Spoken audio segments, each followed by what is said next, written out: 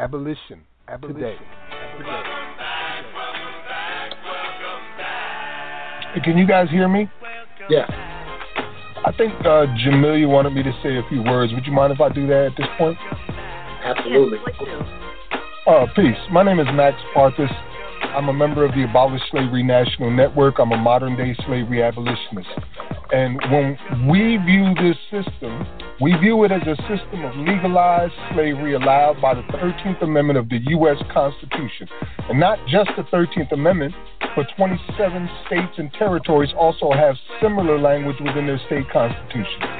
The Abolish Slavery National Network has been behind the movement to remove those exception clauses from states like Utah, Nebraska, and right now there's a joint resolution in the Senate and the House to remove the exception clause from the federal Constitution. We're dealing with a system of legalized slavery, and police are literal slave catchers.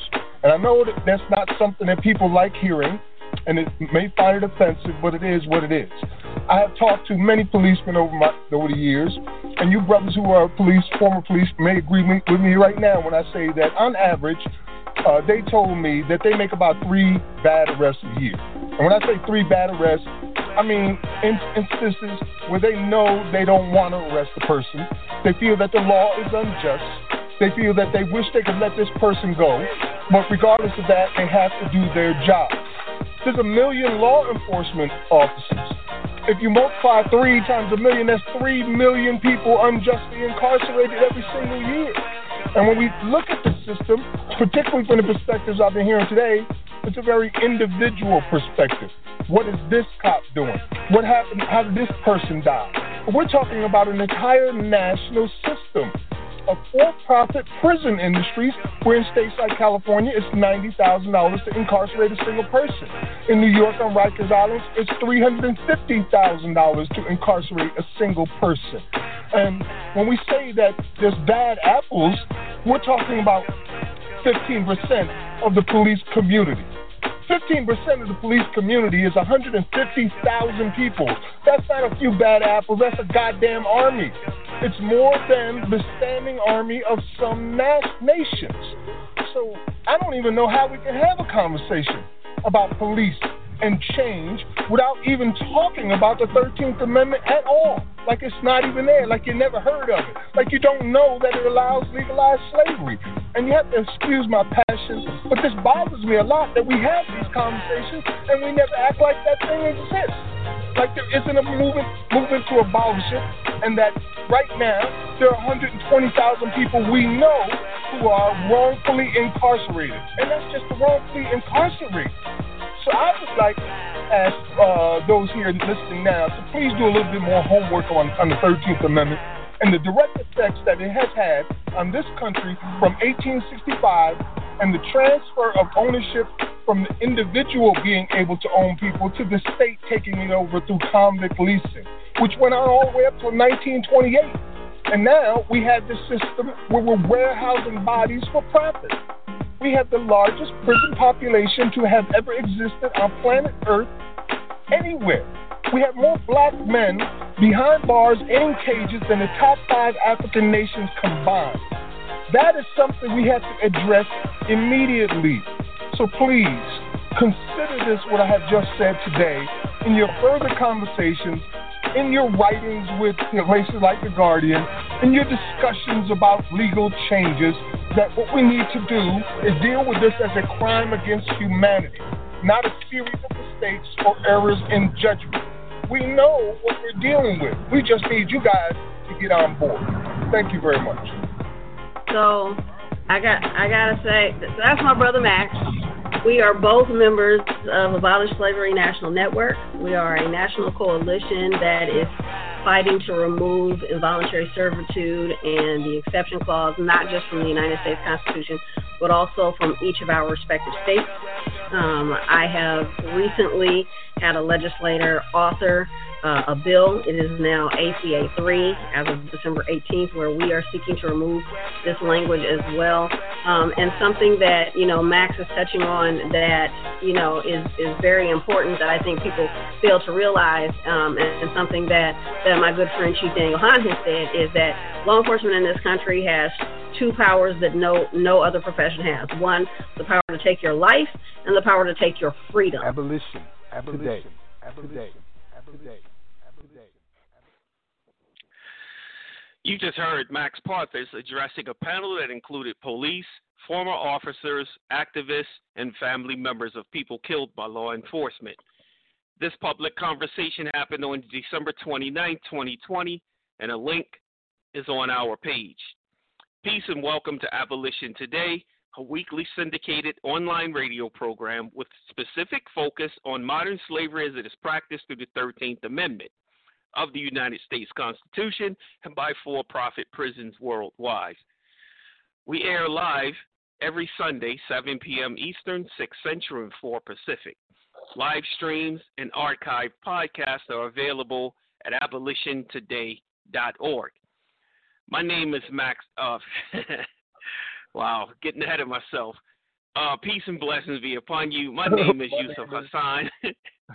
I'm joined by my co-host, Max Parthas. Peace, Max. Welcome back. Same to you, brother. Welcome back, man. We had a kick-ass 2020 and about to have a kick-ass 2021, and I'm here broadcasting live from the Paul Cuffey Abolitionist Center in Sumter, South Carolina, just miles from the start of the Civil War. Yusuf. Awesome. So today is our first episode of Season 2 in a brand new year. In 2020, we came in humble, and we went out like monsters. I like that. Assisting in ending legalized slavery on multiple fronts with victory after victory. We provided content and context and content during a complex year. We also established state and national institutions. We abolished slavery in multiple states, and we prepared 2021 like a wedding planner. We didn't just punch the envelope. We sent it flying with deadly precision like an anti-slavery paper shuriken. I love it. I love it. We're going to spend some time updating you on what went down while we were between broadcast seasons, what's on the horizon for the abolitionist movement in 2021, and then we'll drop a new tool in your lap to use in the fight against constitutional bondage and oppression. So we have this current episode has been entitled The Badges and Incidents of Slavery, which you know I love, Max, because I know that there's a tremendous history of it in the courts, which, I love playing around in the courts. And, of course, we've got music, spoken word, and the voices of the ancestors reclaimed with our Bridging the Gap segment. So let's get started. Max, tell us about the opening clip. Well, that I got to give a shout out to Sister Jamelia Land out in California. Mm-hmm. She is the person who hosted that and put it together. It was called Using Your Platform to Empower, Influence, and Educate. And it aired on December 29th. It was a panel discussion with impacted families, athletes, activists, and former law enforcement. This included Eric Garner's daughter, as well as former officers who are working from the inside to try to make some change. And, they talked for a while. I wasn't part of the conversation till almost the end, but I was there listening through the whole thing. And, it's always this individual thing, like, this cop is doing this type of thing, and how do we handle this community or this city? It's never really addressed as systemic, and almost never is the 13th Amendment brought into the conversation at all. You know what I mean? Like, they don't see that as something that is problematic, so apparently they don't know the history of the whole organization. And by the time they got to me, I was ready to go, man. I just got tired of it, and I dropped a few bombs. And I figured that we'd start the night with that, because we coming in throwing bows. That's how it is. Especially when I got to the, police or slave catchers part. You know what I mean? I have to tell these people who are in high places that be like, Max, we love you. We want to bring you on our show. Like, Max is hardcore. I will get on your show and call police a slave catcher. And is that what you want? Because I ain't changing for nobody. You know what I mean? Right. Like, we have to be very selective with our language. If you're dealing with a crime against humanity, then there's people committing those crimes against humanity. And in our case, it's slavery and genocide. And who's behind it? Of course, from the top down, but the police are a very big part of it. And it's simple to explain how they play that role. To them, it may seem like no big deal. I saved 1,000 lives this year. But how many slaves do you need to catch to be a slave catcher? So I'm interested in that, Max. What was some of the feedback? Did they defend their positions, or they try to be dismissive of you? How did they receive that? Well, that is one thing that kind of blew me for a loop. They acted like I never said a word, except for one dude who nobody understood where I was coming from. It was all new to them. The 13th Amendment, all of this. This is new information to them, like literally probably for the first time hearing what I'm talking about right now. And it was kind of hard to digest. It always is, especially when you're in their positions. So they acted like I said nothing, except for one dude who said, we need solutions we can enact now to make these changes, not these wild talk about abolishing the police or defunding the police. Like, he didn't even hear a word I said, apparently. I am not a police abolitionist. I'm a slavery abolitionist, and I introduced myself as such. So that was all they did. And you could see that the air after that was uncomfortable. Like, everybody's like, damn, did he just throw bows out on us? And I'm like, yeah, because somebody needed to. Right. So since you've thrown some terms out, and we may have some new listeners, how would you define the difference between a police abolitionist and a slavery abolitionist? As I said earlier, for us, this is a crime against humanity, and it's systemic. It's nationwide. It's part of every aspect of our social, business, legal, economic lives. It's everywhere you look, and it is a crime against humanity. Abolishing the police, yeah, right. Good luck with that. Like, how do you get rid of slave catchers from slavery? You think that's going to happen? Really? So they changed it to defund the police, and then they had to explain it even deeper because they're not slavery abolitionists. They're trying to find answers without that piece of information in their heads. And without that critical piece of information that changes your perspective, you cannot actually find a solution because you don't know the right questions to ask. Right.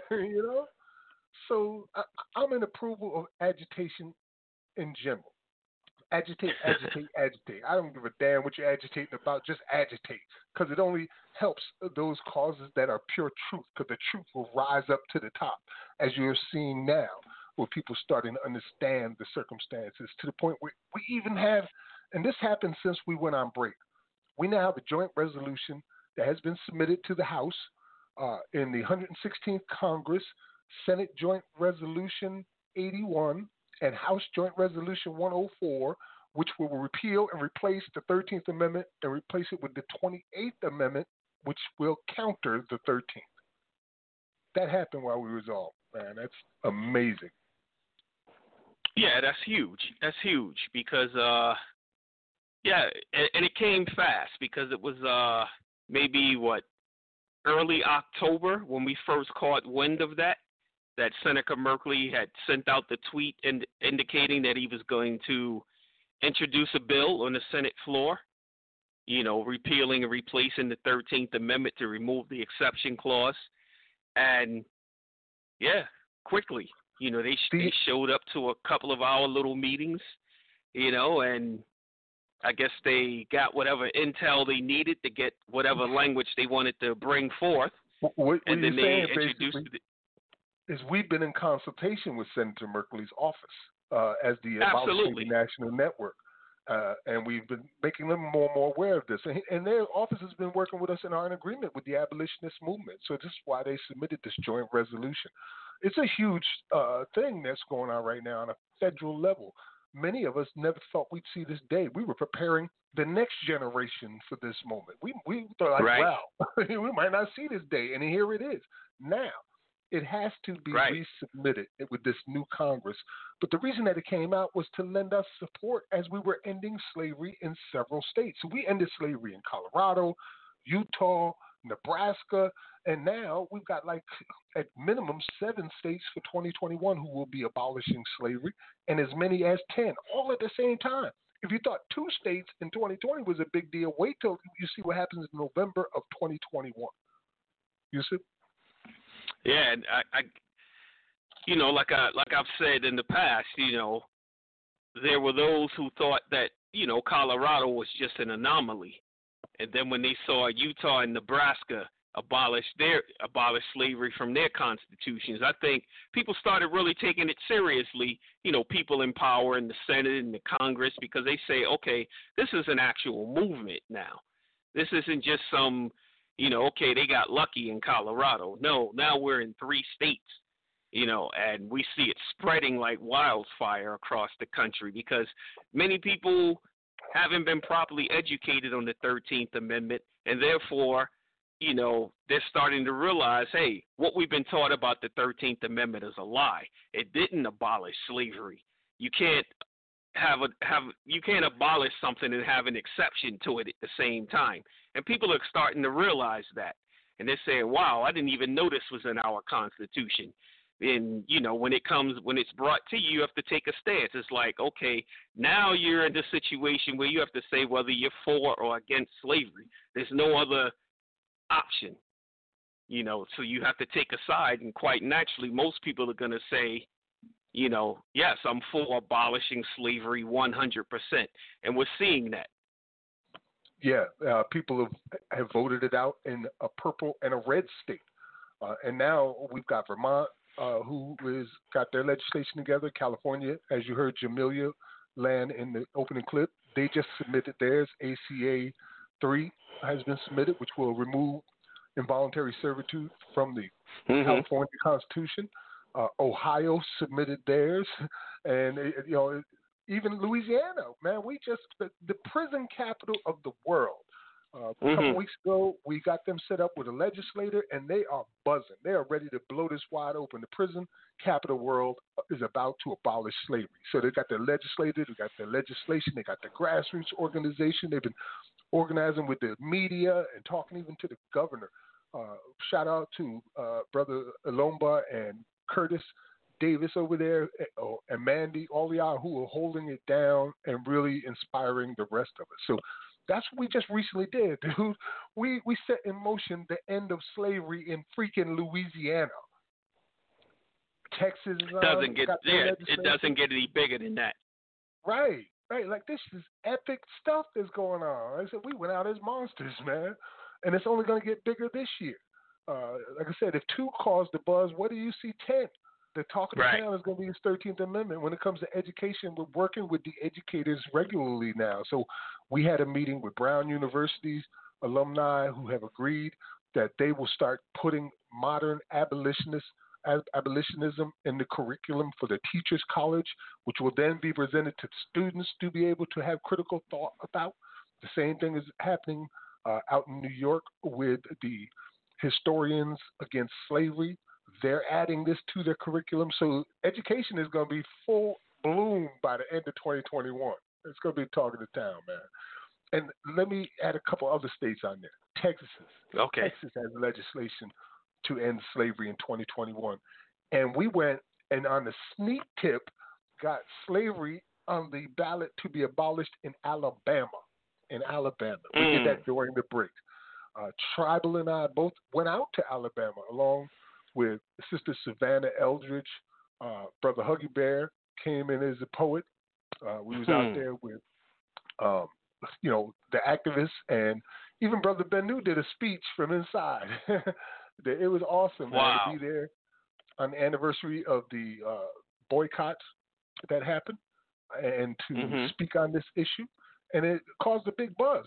But in any case, we talked with the people from Amendment 4, and they had this opportunity by passing Amendment 4 in Alabama in November to take out racist language from their state constitution. And we spoke with them, and they agreed that there's nothing more racist than making slavery legal in your state constitution. So that's out. All we got to do is vote on it. It's awesome. Yeah, that's huge. Yeah, all of that is huge, and it's just amazing how fast all of this is happening. Quickly. Because you and I both have been at this for, I know I've been over a decade, and you even longer, and here we are just within the past 6 months, that, we're in all of these states. Everything is being moved. It's, being mentioned in not just legislatures, but in universities. So it's just catching on like wildfire, and it's only going to grow even faster. And, of course, what comes with that is those who, how do I want to say this? Those who were sort of like turning their backs on us in the beginning, and now they see the success, and, we know people are going to start coming out of the woodwork trying to be part of the movement. So what should we say to that? Could you simplify the question for me if you're asking it? I'm talking about those who were retractors at the beginning, those who turned their backs on us in the beginning. Yeah, they looked at us like we were crazy and out of our mind. That's the stages that truth goes through. Anybody that's been in this fight for any amount of time already knows it. You're looked at like you're a nut job from the beginning. But that's only because my people are dying for lack of information. They don't know.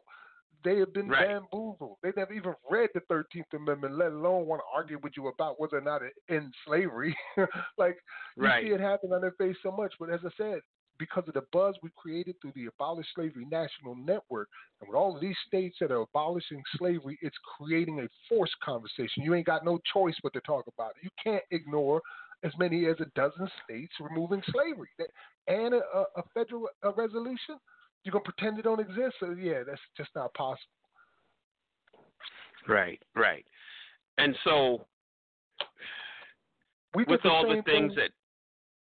Back in the day, we did the same thing with the Obama administration. Remember when he announced on, I think it was August 19th, that they would reconsider using for-profit prison contracts, right? And August 18, 2018. Yeah, and the market bottomed out. Like the prison stocks are straight down, and if they didn't stop trading, they would have went out of business that day. That was the type of pressure we was putting on them back then. So now that's multiplied even more so, to the point where the for-profit private prison industries have a very bad reputation in the United States. No banks will do business with them anymore. None of the major banks will do business with them. They've lost billions and billions in revenue. They're still making money, but they're not making as much as they used to here in the United States. Right. So there was a couple of other things that went on while we were gone. If you want me to cover a couple of them real quick, I can do that. Yeah, absolutely. I know you've been under the weather for a couple of weeks, so we agreed that I will be your newsman today. I appreciate that, brother. I really do. On the 9th, right after we came back from Alabama on the 6th, we were there on the 6th, which was the anniversary of the ratification of the 13th Amendment. 3 days later, the Justice Department, let me read part of this article from EJI. It says, the Justice Department intervention not just into a single prison, but an entire state prison system is a rare move. Signed by U.S. Attorney General William Barr, and filed after more than a year and a half of attempts to negotiate a settlement and preempt this kind of unprecedented intervention, the complaint underscores the seriousness and weight of the allegations. And what they're saying is that the Department of Justice is suing the Alabama state prisons for constitutional violations of things up to and including cruel and unusual punishment, as well as the conditions that these brothers have to exist, and sisters over there in Tutwiler have to exist in. So they are suing the state prison systems, and the prison systems have sworn to fight back tooth and nail. Like, it's crazy. It's one of the worst constitutional violations in America today. It's happening in Alabama prison, very much like Angola and Parchment in Mississippi and Louisiana. And we're turning a blind eye to the point where the Justice Department sues them, and the state still says, you know what, we like it the way it is. Screw you and the boat you came on. That's amazing. Right. See, that comes from decades or over a century of getting away with doing so many things, so many human rights violations, and the courts turning a blind eye, and as we'll see later on, as much of the badges and incidents that I can get into coming from the courts, as to why the courts were turning a blind eye to it. So yeah, again, you get away with something for long enough, you don't expect any type of redress. It's just why police stuff like they say stupid stuff to you, like, why you want to complain now? Right. Exactly. This wasn't a problem in 1920s and 1930s and 1940s. Now you want to complain about it. We've been doing this for decades. And in fact, when it came to 10-2 being overturned, that was what one of the state prosecutors said. We've been doing this for over 4 decades. Why is it a problem now? Wow. So that's no, I was done. You can go ahead, brother. There was a few other things that we did do this year between season 1 and season 2. As I mentioned, Tribal and I went out to Alabama and led a protest, a rally out there along with Savannah Eldridge. We worked a lot with the states, helping Louisiana and Texas and Alabama and Vermont get their stuff together. And we also did on the 2nd of December, in recognition of the International Day for the Abolition of Slavery, we did a spoken word event, which is available at Paul Cuffey Abolitionist Center's page on Facebook. You can check it out there. Which, did a lot of work to keep the word out there, keep the momentum moving. But one of the things that I've come to understand is the type of mindset that we're dealing with, particularly now during this period here where we have people talking about a real coup of the United States government, a violent overthrow, and preparing marches for days like the 5th. They're supposed to be marching to D.C., bunch of white supremacists. They just did that in Oregon and charged into the state capitol with guns, assaulted the press, and used chemical agents out there. This type of environment that we're dealing with. And I know that environment doesn't exist just in trailer parks. It exists from the White House down to the White Lane. It's everywhere you look. And one of the things that highlights that is the ordeal that has been happening through the state attorney, Kim Gardner. I don't know if you're familiar with her or not, right? St. Louis state attorney. So yes. It started in January, and it's been going on throughout the whole year. And it really encapsulates what type of America we're dealing with. So I want to play a clip about her from back in January, and then give a little bit more details on it as well. So this one is titled, U.S. Prosecutors Head to St. Louis in Support of City Attorney's Showdown Against the Police Union. We'll be right back. You're listening to Season 2, Episode 1 of Abolition Today. Top prosecutors from across the country are expected together in St. Louis today to expose what they say are coordinated and racist efforts to block criminal justice reform. They're supporting the city's chief prosecutor, who filed a landmark federal lawsuit yesterday against her own city and its main police union. Now, she claims she's being forced out. The union called the lawsuit the last act of a desperate woman. Jeff Pegues is in St. Louis, where he spoke to Chief Prosecutor Kim Gardner in an interview you'll see first on CBS This Morning. Jeff, good morning to you. Good morning. Gardner is the first African-American circuit attorney here in the city of St. Louis, and she will be joined here today by 7 other black prosecutors, black female prosecutors from 7 other states who say they have experienced similar attacks as they try to reform police departments in their states. This is not about a single case or issue facing the city of St. Louis prosecutor. This is the fair administration of justice. In the new lawsuit, St. Louis Chief Prosecutor Kim Gardner alleges her civil rights were violated. The 32-page document cites the Ku Klux Klan Act, a rarely used law passed soon after the Civil War. It alleges the city and its police union attempted to intimidate, silence, and sideline her from bringing criminal justice reform, including an independent team to investigate all police-involved shootings. But the police union has pushed back against that. Yes, they have. The complaint alleges the Officers Association had gone out of its way to support white officers accused of perpetrating acts of violence against African American citizens. It includes the case of Michael Brown. The teenager who was black was shot and killed by white police officer Darren Wilson. Wilson was never charged and later resigned, but the lawsuit says the police union leader was outspoken in his support for Wilson. The fact that you're filing this lawsuit, is that not a sign that you're losing this fight to reform?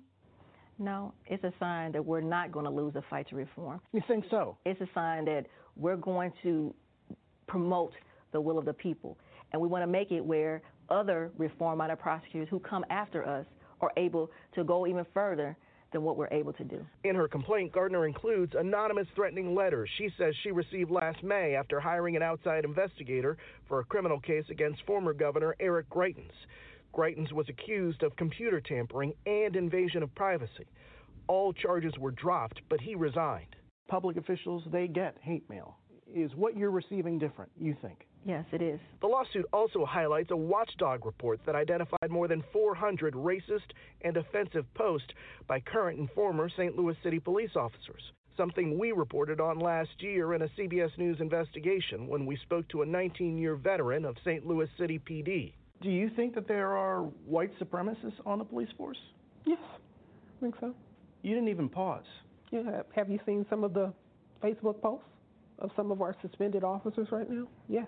We asked Gardner about that. I believe that there are some individuals that have race issues on the police department, but you need to ask the police department, what are they doing about that? In a statement, the city of St. Louis denied her allegations against it and says it fully expects to be vindicated in a court of law. This woman needs to go. She's a menace to society. In a radio interview last September, local police union leader Jeff Rorta said Gardner should be removed. By force or by choice?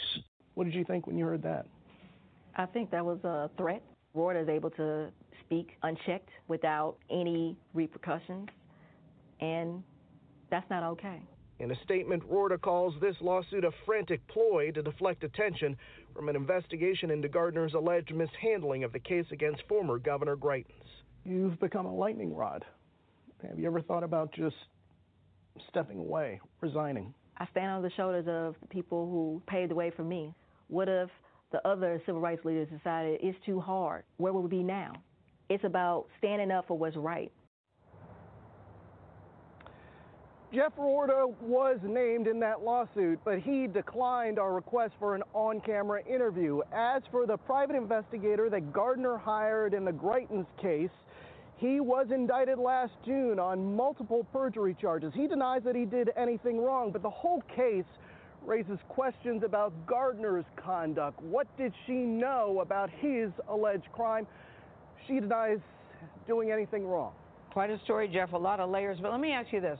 Help us understand, why did Kim Gardner go to an outside investigator to look into Governor Greitens' alleged misconduct, the former governor? Well, and that is a really good question because it speaks to the bad blood and mistrust between the St. Louis City PD and Gardner. That's why she did not trust the local police force to help in that investigation, and that's why she went to this former FBI agent to help her investigate the former governor. Hard when you don't trust your own police department. Oh, it is. And you're the prosecutor. Thank you very much, Jeff. Well, you heard it right there. Kim Gardner, the top prosecutor in St. Louis, has charged the police with basically attacking her using the Ku Klux Klan Act as a defense. And I'm going to read what that is to you shortly as well. Yes, please do. But let's just start off the surface material, what you just heard there, Yusuf. Any thoughts? Yeah, it's ironic because, part of us discussing the 13th Amendment, we always mention how there's the myth of the 6th Amendment. And we know the unique relationship that prosecutors have with police departments. And, you know, that's part of the process of pushing cases through. You know, that these prosecutors have a great relationship with the officers, and, you know, they fix a lot of the officers' mistakes that they make in their paperwork, or they ignore a lot of the mistakes. So they're basically in cahoots with each other to violate, you know, people's Sixth Amendment rights by pushing it through to get the person to enter into a plea deal.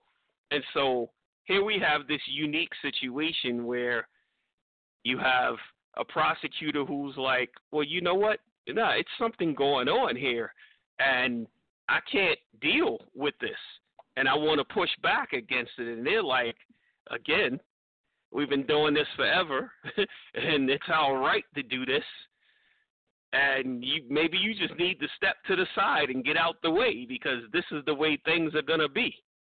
You know, so that's what I'm hearing in all of that. Well, as you heard, she's the first black woman to have this position there, and she knows the plight of her people. She can see it with her own eyes from the perspective of a person who is part of the group being oppressed. And regardless of how high up the ladder she's climbed, she still knows that 95% of all prosecutors are white, and 83% of them are white men. So she is the unicorn in the room.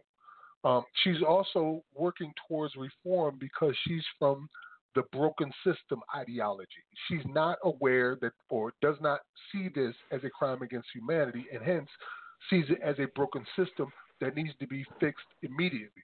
So, for example, one of the things that she did, if you remember the white couple that were holding guns out for the Black Lives Matter rally, well, she was the one that charged them in St. Louis. They were in St. Louis doing that. So she was the one that charged them, and it brought down the ire of the Trump and the police union, as well as the police departments.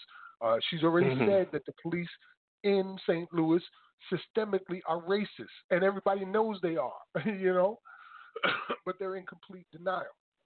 Then again, she raised their ire and got them angrier when they had a bunch of protesters that was arrested, and she refused to prosecute all of them without any kind of proof that they had done anything wrong. Because, you know, these despots now have decided that our right to protest is no longer valid. So it's a constitutional right, again, constitutional crisis, that they're trying to make illegal. And as we've described in past episodes of Season 1, the revolution will be criminalized. And that is what they are doing right now. So she refused to charge all of these people and told the police, come back with proof that they had done something wrong.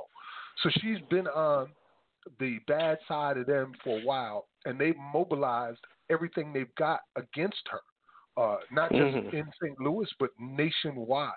Demonized her, as you heard during this thing, the person that she hired as a private detective to investigate the freaking governor, who ended up losing his job because of it, again, causing them to hate her even more.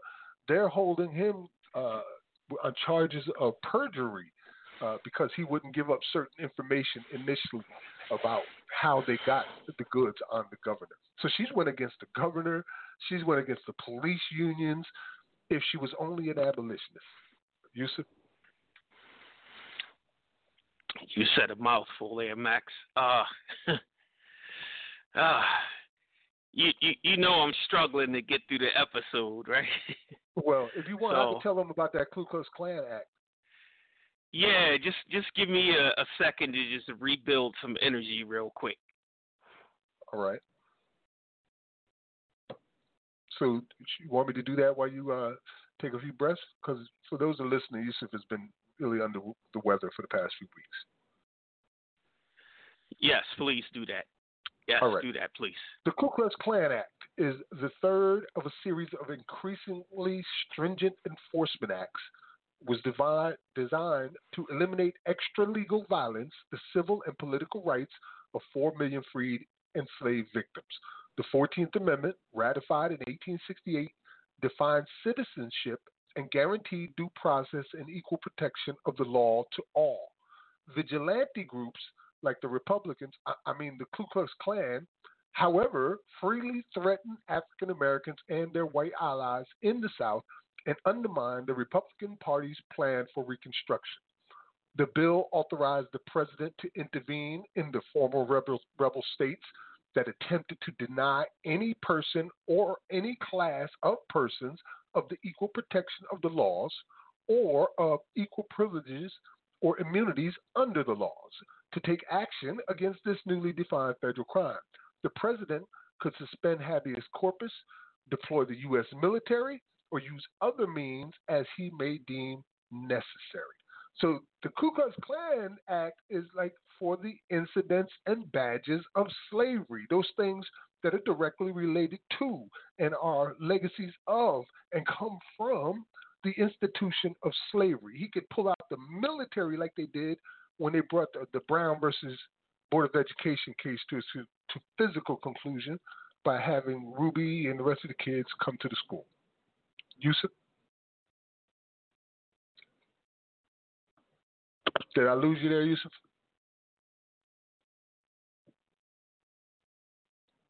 You're on mute.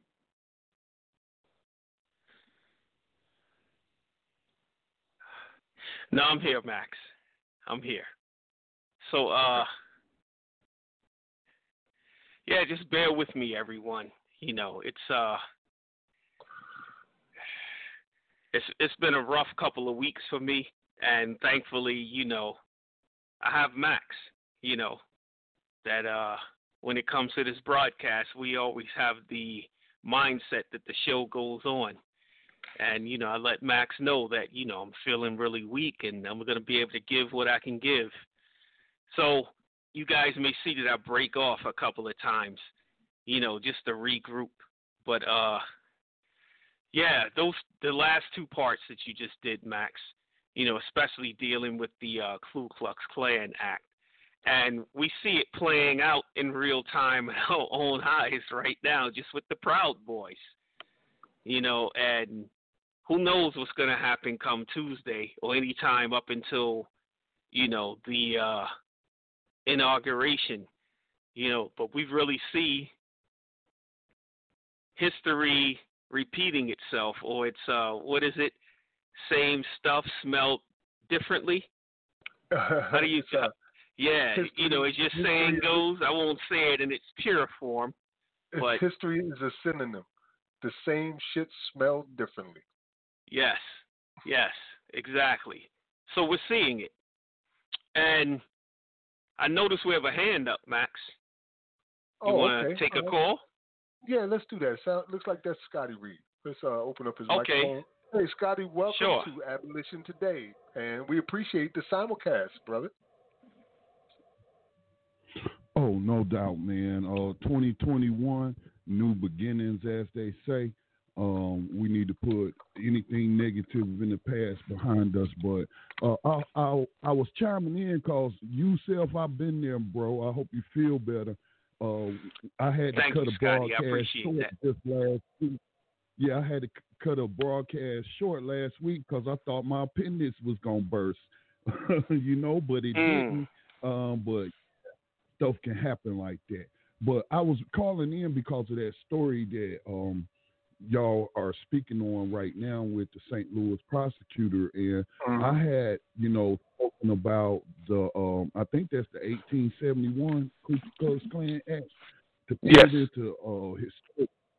to put it into historical context. The president was Ulysses S. Grant, who was a war general and hero, you know, that helped put down the South. And he used that act. He the one that pushed for those powers, and he used that act to use federal troops against those who were running around then and running around today with these Confederate flags and fighting to keep these Confederate monuments up. They don't want to respect the rights of African Americans. And so that was like if there was ever a golden era, you know, for African American progress straight out of slavery, it was during that time. But what happened was the Republican Party betrayed its founding as an abolitionist party. There was a compromise there was like a constitutional crisis over a president similar to what, Trump threatening, like, he's not going to leave and they filing these frivolous lawsuits. So something went down like that during that time period. I believe it was President Rutherford B. Hayes. The only reason he became president is he cut a deal with Southern senators and I imagine members of Congress as well to recognize him as the winner of the election. And to do that on his part, he had to remove those federal troops, which was protecting African American rights, man. African Americans was on juries and stuff, and President Ulysses S. Grant, to me, and I don't like to apply greatness to any human being, but you know how they talk about the greatest president. To me, if there was never a greatest president, that would be Ulysses S. Grant for what he did in the Civil War and what he did after it in going after these terrorist groups. It's really, you would say, the first war against terrorism document or something. That's what it's aimed at, white terrorism, the Ku Klux Klan and all that. So she is correct in using that. And then it was something else, but I forgot. But great program, and I'm gonna continue to listen. And of course, we happy to pick Black Talk Radio Network is happy to pick y'all up, every Sunday night and simulcast all over the network. Keep up the great work, guys. Thank you, Scotty. Great hearing from you again, brother. Mm-hmm. That's what we started at back in the day, me, you, and Scotty, right? Yeah. Doing this for a long time now, man. Well, we got about 15 minutes before our break, a little bit less than that before we take our music break. I want to open up the phone lines. If you if you have a question or comment, the number is 515-605-9814. That's 515-605-9814. Remember to press the number 1 on your keypad so that we know you want to make a question or a comment, and we'll bring you in on that. Otherwise, I'm going to get back into, let me see. Oh, we do have a hand up. There we go. Mm-hmm. All right. 803-583. You are here with us on Abolition Today. Hi, Max and Yusuf. This is Jeanette Smith. Hey, I know Jeanette. you got a different number, but I broke the cord to my cell phone, so I'm using my home phone if you didn't recognize it. I'm just calling to tell you guys I'm so sorry. I got hurt and had to dip out for a little while and couldn't help, but I'm so proud of you guys and everything that you've done, and I just can't believe how fast it's moving. And I've been watching the Ask Abolitionist, and I'm feeling pretty bad tonight. I broke my wrists and had to be in the hospital for a couple of weeks, and they hurt pretty badly, but I was like, I'm going to suck it up because I want to hear Season 2, Episode 1. So yes. Here I am, just wanted to tell you guys I'm so proud of you and hope to get back to being able to help you the little bit that I did and maybe some more. But I have a little bit of healing to do. But I'm listening and sharing and doing what I can. So we appreciate you. Thank you very much, Jeanette. Okay, you guys have a great night, and I hope you feel better, Yusuf. You sound really bad, and get well soon. Thank you, Jeanette. I appreciate that. Yeah, everybody got some healing to do, right? Yep, we sure do. We all got some. We just walked through 2020. Nobody came out unscathed. Right? You're right. It's been a hell of a year, but we're here and we are still broadcasting. We made it back. And we are still we all making made change. it. We're still here and hoping to do some more fighting, especially you guys. And so proud of you guys. And I do have to tell you this. While I was in Lexington Medical Center, I was the Lexington Medical Center abolitionist. I told just about everybody that I could tell. They probably thought I was crazy because for a while I was on morphine and Dilaudid, but I was still telling them. I love no it. doubt. That's how you got to be. Sometimes you just changing one mind at a time. That's what you can do. Hey, I see you 596. I'm gonna get ready to bring you in a moment too. Thank you so much, Jeanette. I know in the future you'll be back. All right, you guys take care, and I'll talk to you soon. All right. Take care, Bye-bye. Jeanette. Bye. All right, 210-596. You are here with us on Abolition Today. I think that's Savannah. Hi, good evening. Yes, it is Savannah. Hey, Savannah. Hey, Savannah. How y'all Welcome to doing Abolition tonight? Today. As we please. I'm How about excited. you? Excited to be a part of this inaugural show for the season. And I just wanted to call in to show my support. I did catch a little bit of the conversation where Yusef was talking about kind of how people are jumping on the bandwagon per se now. And I actually, it's comforting to me because people really don't think that I'm crazy at this point because other people are saying it. Because I know, you know right? that was kind of the problem, right? Trying to explain, get people to sit down for these conversations when they're looking at you like, what, Don't you know slavery abolished? Yeah. They look at you like, don't you know slavery was abolished back in 1865? What is you talking about? Right. Well, and then, I'm in Texas, so then we have this conversation about Juneteenth. And, there's some legislation coming in our next session to make it a holiday so people can purchase fireworks and things like this. And so, here I'm coming saying, we need to abolish slavery. And they're still trying to cement the history of Juneteenth, in our legislation locally. So it's like a culture shock going on in Texas, and it's got a unique atmosphere because of that Juneteenth history. Like the story's been going on now for decades that the last soldiers or the last people to be informed that slavery had ended happened. What was it, 6 months or a year after the emancipation, and General Granger showed up in Galveston, Texas, and told them you was all free.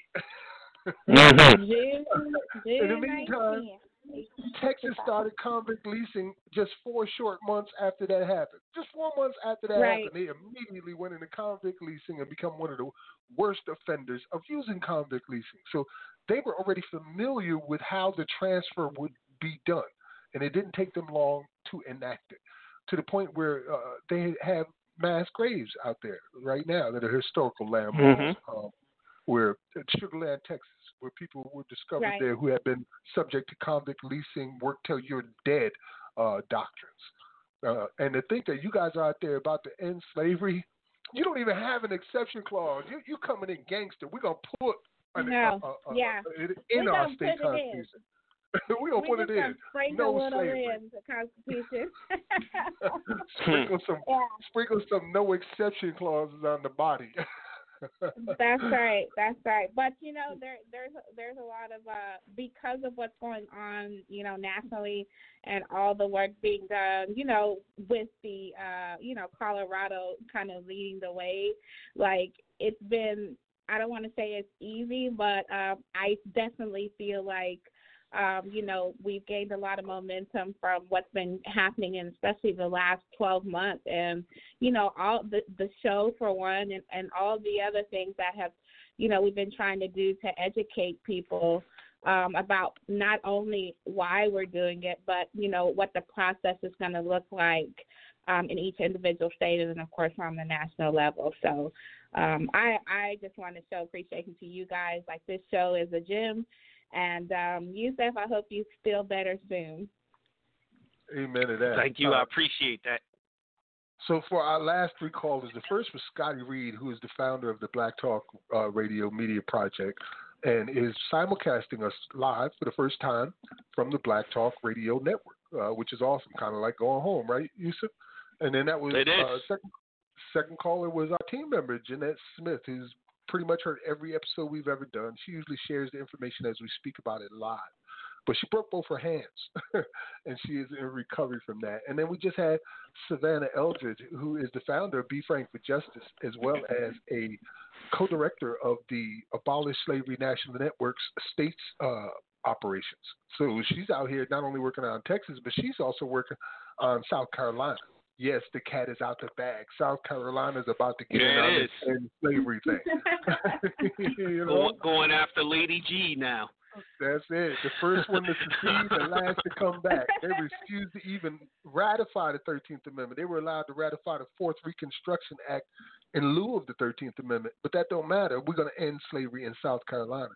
And by the November 3rd voting of 2021, as I said, at minimum, already done deal is 7 states. At maximum, at least 10. That's how many are going to be doing it this year. So right now it's kind of quiet. You don't see what's on the horizon like we see it. But the buzz is going to be there, you know? Savannah, you're doing a great job with that, too. Thank you so much. Thank you, Max. All right. Well, definitely. what I'm going to do is I think I'll just go into our music break a little earlier because when we come back on the other side, we want to get into this tool that we're presenting to you today, Badges and Incidents of Slavery. And I've got a clip that really breaks down the information. So make sure you got your notebooks and pencils out so that you can take notes if you haven't been doing it already.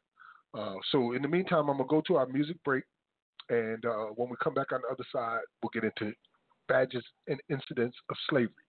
What you're about to hear is a racist rant that was sent to the Baltimore State Attorney, Marilyn Mosby. And it was about the St. Louis Circuit Attorney, Kim Gardner. And that will be sandwiched with XCOM 2, rap. We are the resistance. You're listening to Abolition Today, and we'll be right back after this fire. Abolition Today. How dare you come to St. Louis and say you got the back of that lousy bitch, State's Attorney Kim Gardner? She is just like you. That's why. Birds of a feather, bitches. That's what you are. You hate cops. You hate white people. You do everything you can to give all the blacks who are criminals every benefit of the doubt, and everybody else is suspect. Black lives only matter when a white person takes it.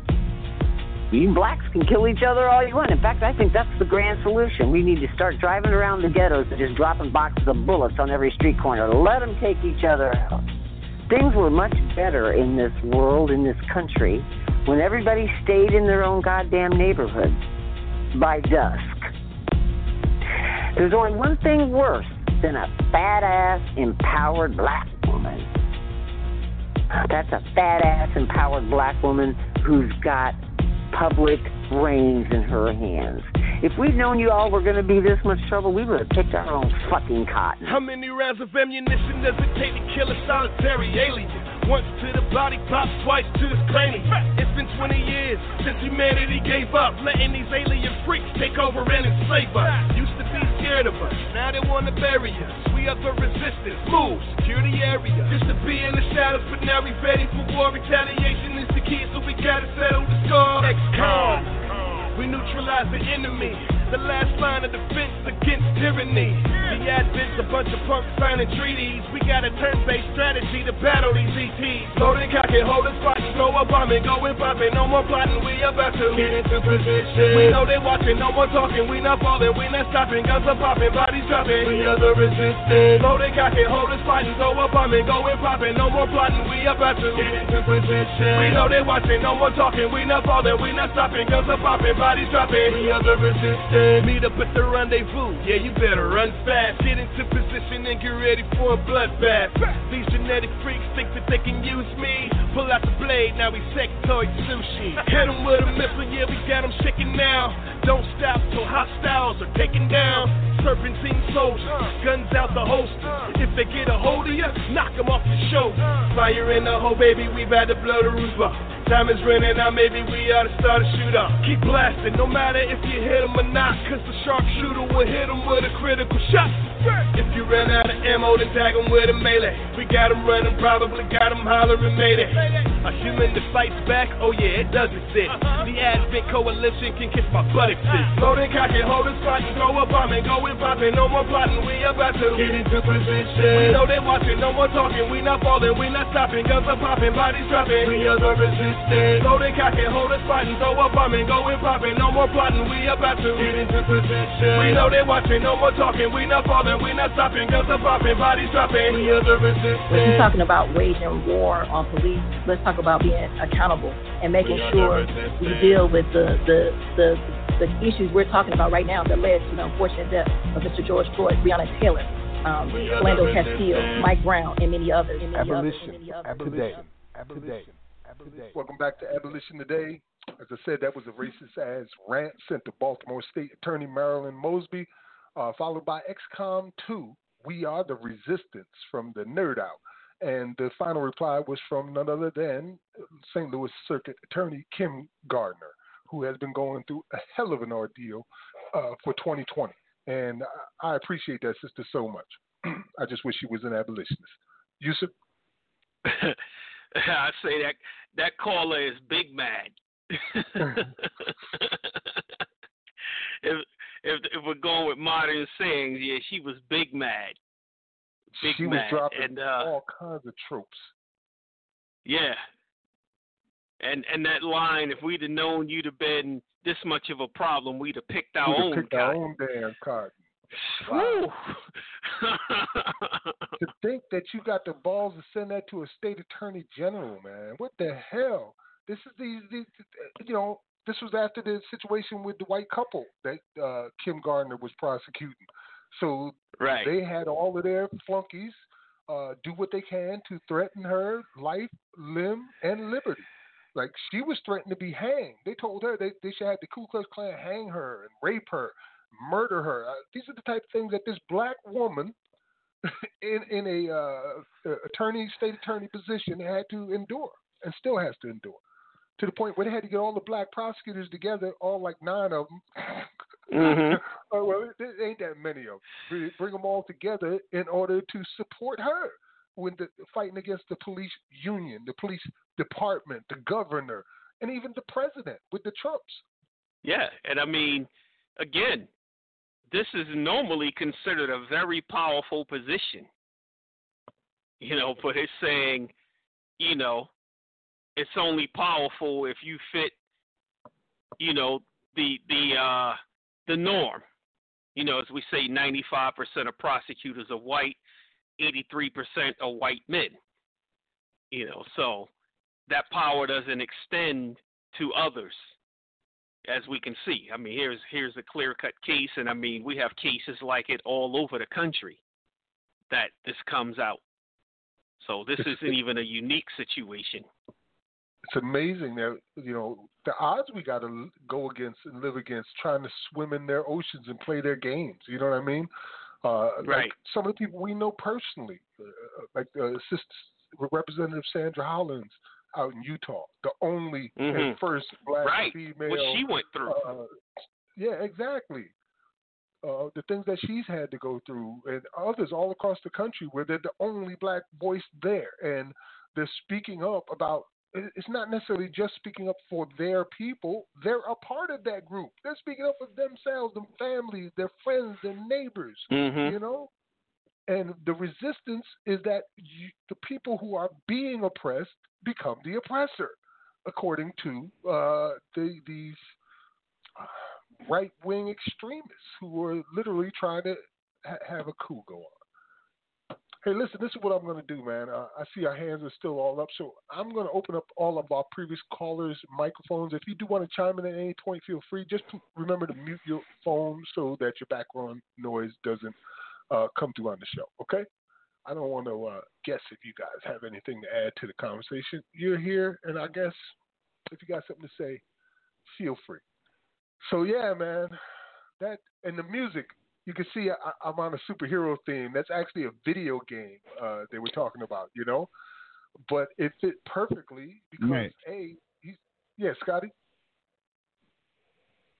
We hear you, Scotty. Thank you for this opportunity thank you for this opportunity to recall when I lost my thought earlier in reference to this black woman prosecutor that's being harassed by the Ku Klux Klan, and evidence. What I was thinking about, I don't know if she cited it, but it's the FBI's own report from the Bush administration. What was it, 2006? Where I laughed at it because I was like, I mean, any serious historian should know, amateur or professional or otherwise, should know that the police always play the role. I mean, if you read Robert F. Williams' Negroes with Guns, you know that the police, the Ku Klux Klan, an escort through a black community to shoot at this black doctor's house who was affiliated with Robert F. Williams. So the police and the Klan go hand in hand. And yes, police are members in the FBI report right from, now, I believe it was man got hit 2006. with in the convenience store for calling the black man the N-word. So, if either of y'all recall that report, because I certainly do. So, you know, the FBI even confirms what she's saying. Jeanette, was that you just talking in the background, or was you trying to add something? I think she was referencing some recent event. I thought I was muted. I was trying to remember the name of the tea that black man hit that white man with in the convenience store when he called him the N-word. And all I was thinking when that woman was talking was, I'm white, and I'd like to bust her upside the head. I know I'm not supposed to say stuff like this on here. I'm supposed to be gentle and kind, but y'all know me. I could just see myself popping her upside the head with some of that tea. I'm sorry. Y'all know Twisted tea. I think it's twisted tea. Yeah, twisted tea. Yeah, there you go. She needs some of that. Maybe it'll straighten her out. That was just wrong. So wrong. But yeah, I was mumbling to myself and thought I was on mute. Sorry. All right. Well, I opened it up in case you wanted to comment, so just mute yourself if you don't mind. And that way, if you do want to add in during the commentary, you can. All right. Okay. Well, yeah, man. Twisted tea time. But this is the type of clear and present danger that we are existing under. If they'll do this to state attorneys, what do they do to the normal people? We already know. The average person ain't got a chance if a state attorney doesn't have any way to defend themselves from these types of threats to their life and their liberty. So, yeah, that's the mindset that many of us fail to achieve, is seeing this as a much larger picture, not even frozen in time, but throughout time. You know, this is a 200-year-old evil that is still after us, 400-year-old evil that is still trying to swallow and devour us. And you can't ever defeat it permanently. Our ancestors already found that out. If you leave a little piece of it, it's going to grow because it's in the hearts of the people, the evil, and slavery will come back. So we have to have guards set against that. And that's one of the reasons why we built institutions like the Abolish Slavery National Network and the Paul Cuffey Abolitionist Center, something that will last longer than we will, to keep the people aware of this. So we don't have to go through this every freaking 50 years. Yusuf? Yeah, you're right. I agree. I'm sorry. You caught me scrolling through the news, you know. But, you know, the more and more we talk about this, I think about your Ferguson report. And what is the proper title? America is Ferguson. Yes. And just the statistics you came out with that, because we're talking Missouri, right? Yeah. And Ferguson is a suburb of St. Louis. Mm-hmm. And so we know the information that we got from there, the information that the federal government came up with Ferguson. Remember the speech from Eric Holder right there in Ferguson, Missouri? Right. Right. You know? That's what I'm talking about. And it ties right in with what Scotty was saying. Mm-hmm. Like we saw a brother, I can't remember his name right now, but he was the one that went and pretended to steal 2 little drinks from the counter, $2 drinks. Kaimi Powell, who, a martyr of the movement, man. I'm never going to forget that brother's name. Kajambe. He martyred himself just to make a point. Just to show us how quick these Missouri cops will kill you. And they murdered that boy in just seconds, just like they did to Mir Rice, who now the Department of Justice has decided won't even be able to press any kind of charges at all against the cops who killed him in 2 seconds. A kid in a park with a toy gun. Wow. So those are the things that we're dealing with. This is the type of mindset we're dealing with at the highest level, up to the president and attorney general. And you're talking about trust the police? Shit. Another example is what happened with the brother out there in Ohio, Casey Goodson. He was, Casey Goodson. He was shot. He went to get a sandwich. He comes back home with a sandwich, puts his key in his door with a sandwich in the hand, and there's a cop that shoots him right there just when he turns around. Just as soon as he turns to see the cop, he shoots him. Just that quick. A sandwich in his hand, going into his house, the key's still in the damn hole when they got the body. Because that's how close he was to freedom, to safety. He thinks. We think. Because once you get in your house, you think you're safe. And the cop was out there on a 911 non-emergency call, saw this guy going in his house, and before anything could happen, ended up shooting him in the back. And we find out just recently, Yusuf, the same policeman, right, Jason Meade, is a pastor. And at one point in 2018, he was given a sermon. Let me tell you what he said. He said, I work for the sheriff's office. I hunt people. It's a great job. I love it. I'm going to repeat that. I work for the sheriff's office. This is a pastor saying this to the congregation. I hunt people. It's a great job. I love it. Jason Meade told attendees at the 2018 convention of the Ohio State Association of Free Will Baptists. I worked this job 14 years. I ain't never been hit clean in the face one time. It's a fact. It ain't because I'm so good. You know why? I learned long ago I got to throw the first punch. And I learned long ago why I'm justified in throwing the first punch. Don't look up here like, oh, police brutality. People I hit you wish you could hit. Trust me. This is you saying to the church about how you out hurting people, and your intuition is what allows you to punch them in the face right off the bat. And punch is metaphorical because he shot this brother in the back. That's what he was talking about. I just go ahead and do it. What they say, shoot first, ask questions later. That's his philosophy. Jason Meade, a goddamn murderer who was a slave catcher in a system of slavery that was allowed to murder this man on his freaking doorstep right around his families. So, it is what it is. I'm not going to get too much into that because everybody will want to rage out. So let's go ahead and get to the meat of tonight's program.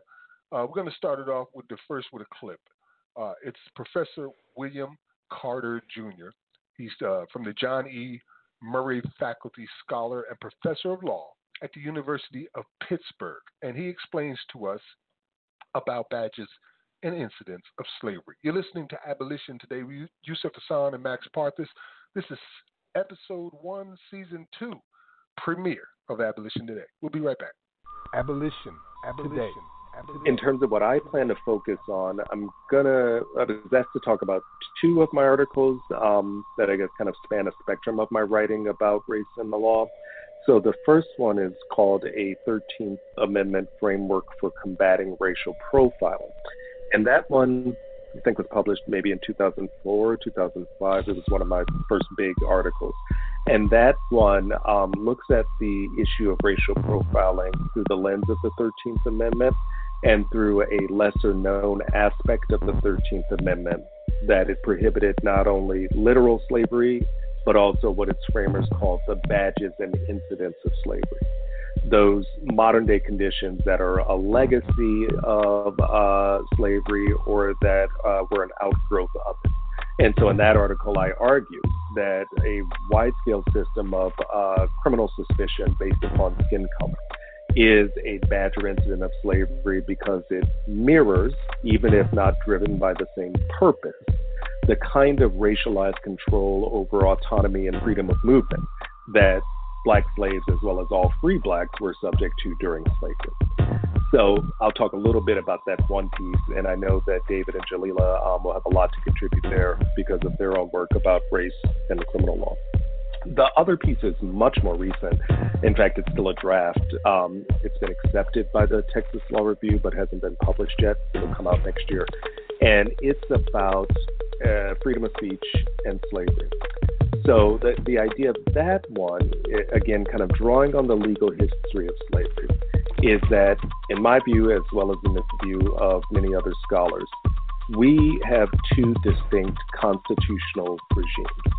There's the framing to Civil War regime, right, the 1787 to 1865 Constitution, which I'll call the original founding. And then there's what's referred to as the second founding, the post-Civil War constitutional amendments, as well as federal civil rights statutes, that the people at the time who adopted them thought of as representing a second American Revolution, a second founding of the nation, in turning away from a society based on racial slavery to one who, at least in its fundamental charter, would be based upon freedom and equality for all persons, not merely a subset. In constitutional doctrine, as you'll recall, the cases, and indeed I would say probably most professors, spend very little time talking about the second founding as a new constitutional moment. We talk a lot about specific provisions from the post-Civil War Constitution, right? So you spend a ton of time on equal protection, due process, privileges and immunities, etc.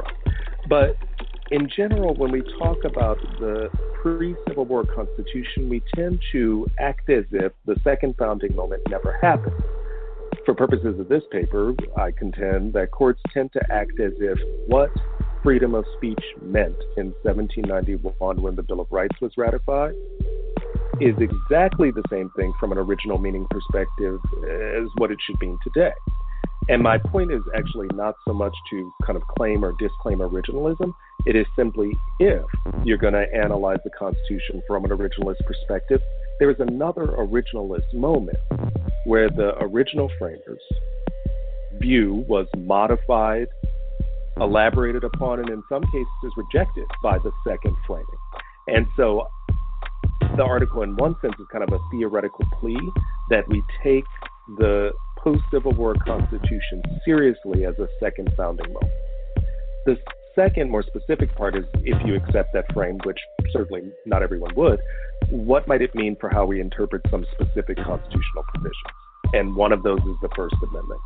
So the, I think, kind of most novel contribution that the article makes is that it looks at freedom of speech, not just through the lens of the first founding framers, nor exclusively through the lens of the second founding framers, but that actually foregrounds the views of enslaved persons themselves and asks, what did freedom of speech mean for them in a condition of slavery?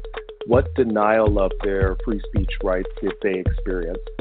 What would they have hoped or expected the post-Civil War vision of freedom of speech to entail? And I argue that as part of the constitutional polity that would help us understand the general public meaning of freedom of speech under the post-Civil War Constitution, that the voices of enslaved persons have been almost entirely ignored in constitutional interpretation.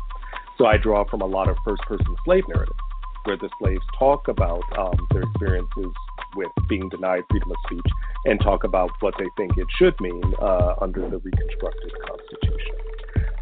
So I'll be talking about those in the talk, and hopefully folks will find it interesting.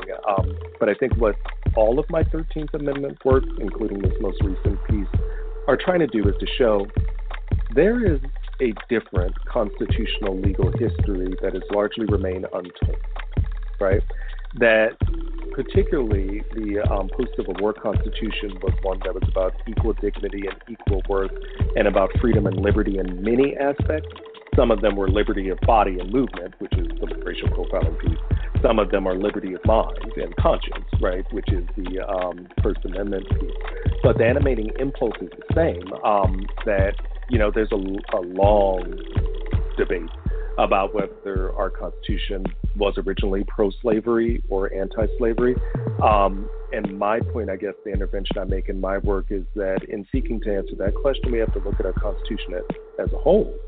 And too often our courts and lawyers act as if the post-Civil War Constitution didn't really happen. Abolition.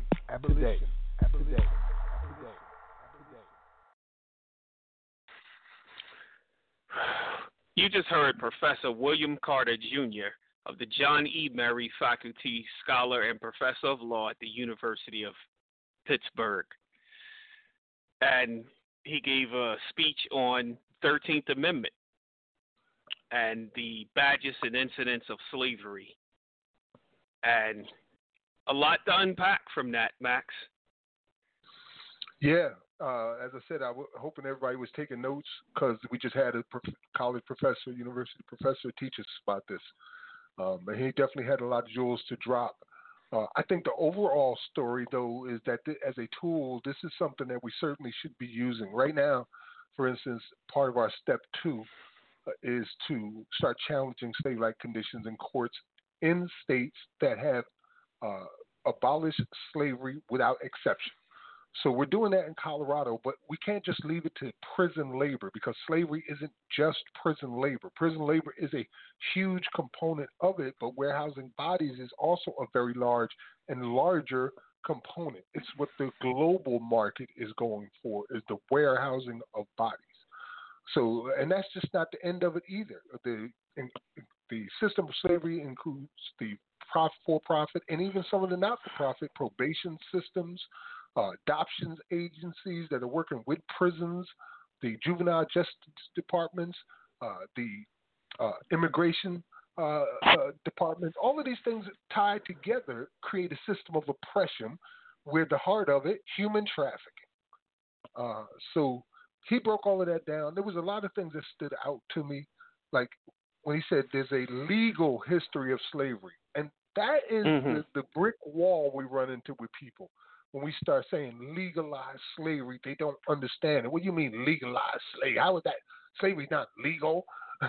But we've had centuries of legalized slavery where it was allowed by law to do this, that, 3 other things. So that stood out for me.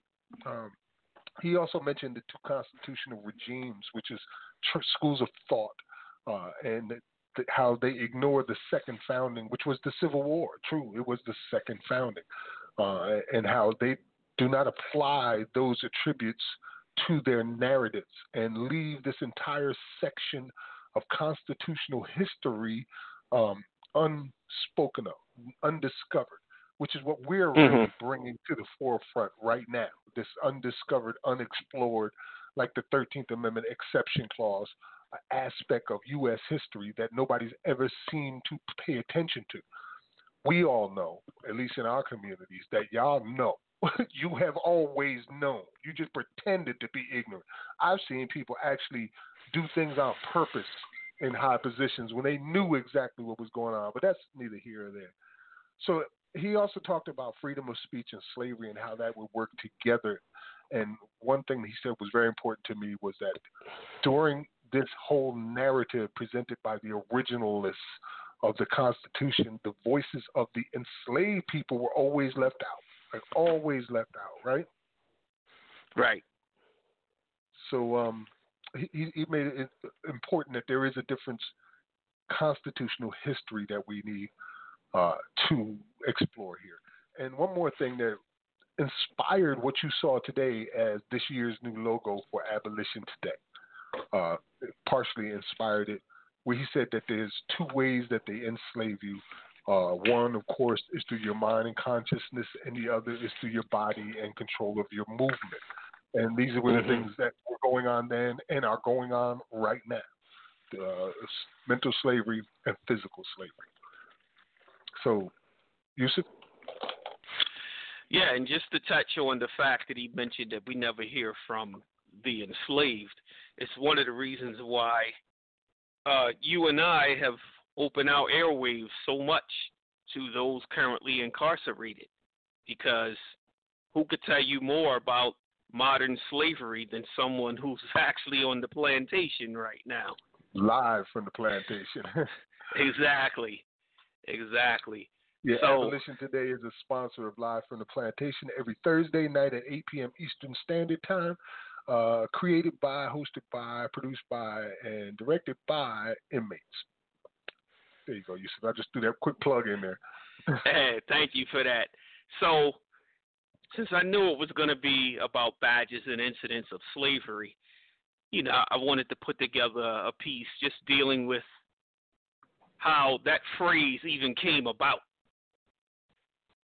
That phrase didn't just pop up out of nowhere, that it actually has legal precedence. So I'm going to, it's short for my standard. You know how I do, Max. Mm-hmm. So I'm going to read through it, and I inboxed you with it in case I get weak and just can't make it through it. But I'll start it out. So,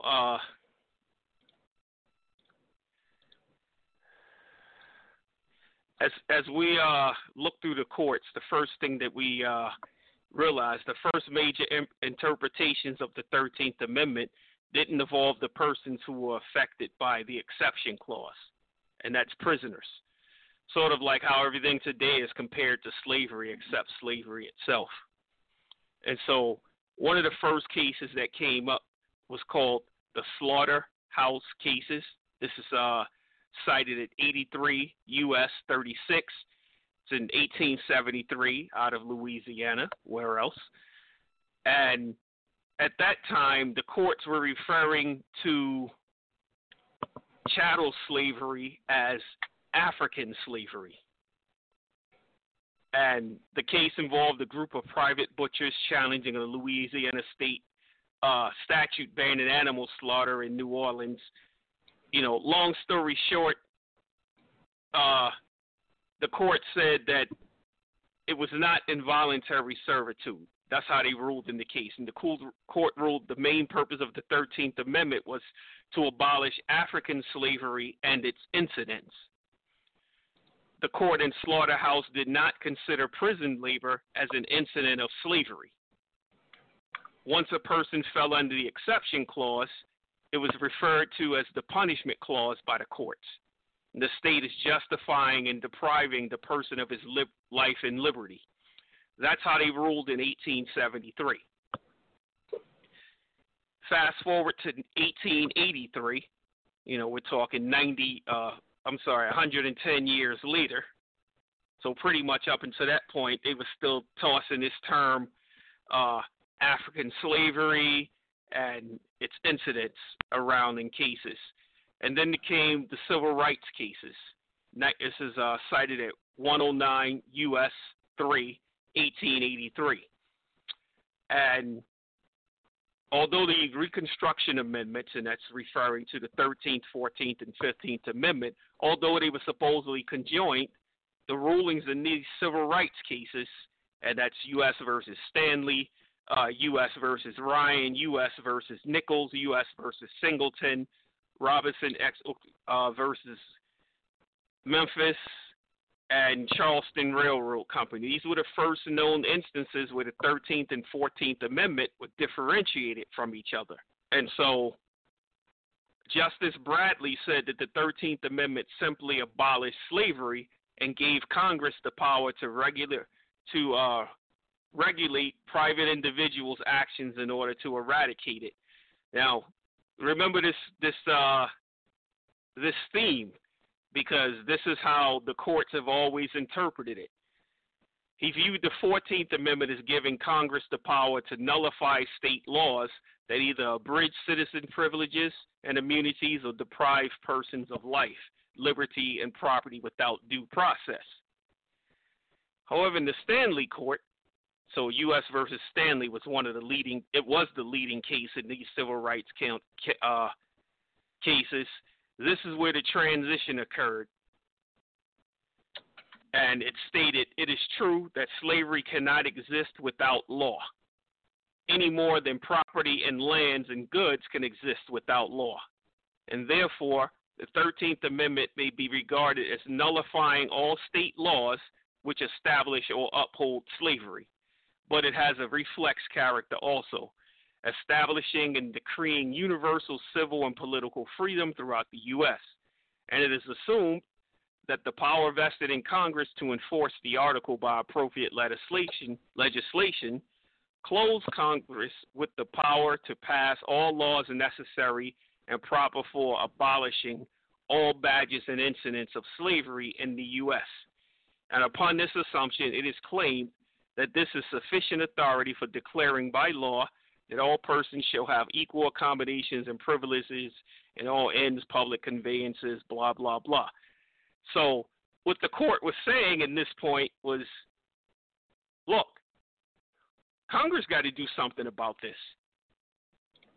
And this is exactly what Section 2, of the U.S. of the 13th Amendment actually states. So the courts are basically saying, look, Congress has to get rid of all badges and incidents because our hands are tied as to what we can look to as slavery. Congress has to clearly define what they mean. And so going forward, they stated Congress has the right to enact all necessary and proper laws for the obliteration and prevention of slavery with all its badges and incidents. It is the minor proposition also true that the denial to any person of admission to the accommodations and privileges of an inn, public conveyance, etc., to fasten him of any badge of slavery, if it does not, then power to pass the law is not found in the 13th Amendment. So the court is saying, the 13th Amendment has its limitations, and Congress is supposed to clean up all the messes that come when it talks about the badges and incidents, when we start talking about human rights conditions in the prisons. See, Congress has to pass a law to do something about that. The courts can't do anything about it. This is according to this case. So that case, again, was slaughterhouse cases from 1883. And then when you go into Hodges versus the United States, cited as 203 U.S. 1, and this was decided in 1906.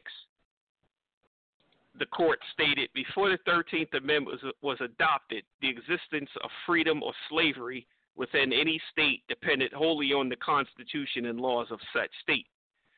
However, abhorrent to many was the thought that human beings of African descent were held as slaves and chattels.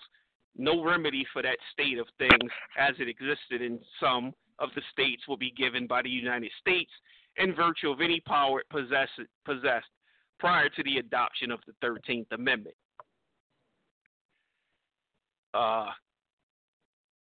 By the amendment, it was ordained that neither slavery nor involuntary servitude, except as punishment for crime wherever a party shall have been duly convicted, shall exist within the United States or any place subject to their jurisdiction, and Congress shall have power to enforce this article by appropriate legislation.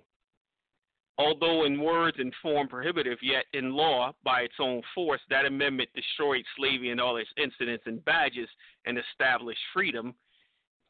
Of course, it left the exception clause. So it went further. By its second section, invested Congress with power by appropriate legislation to enforce its provisions.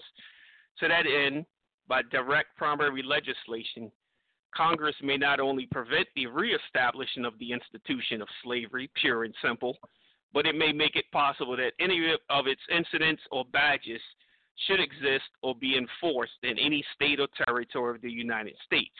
And they therefore became competent for Congress under the 13th Amendment to make the establishing of slavery, as well as all attempts, whether in the form of a conspiracy or otherwise, to subject anyone to the badges or incidents of slavery, offenses against the United States, punishable by fine or imprisonment, or both.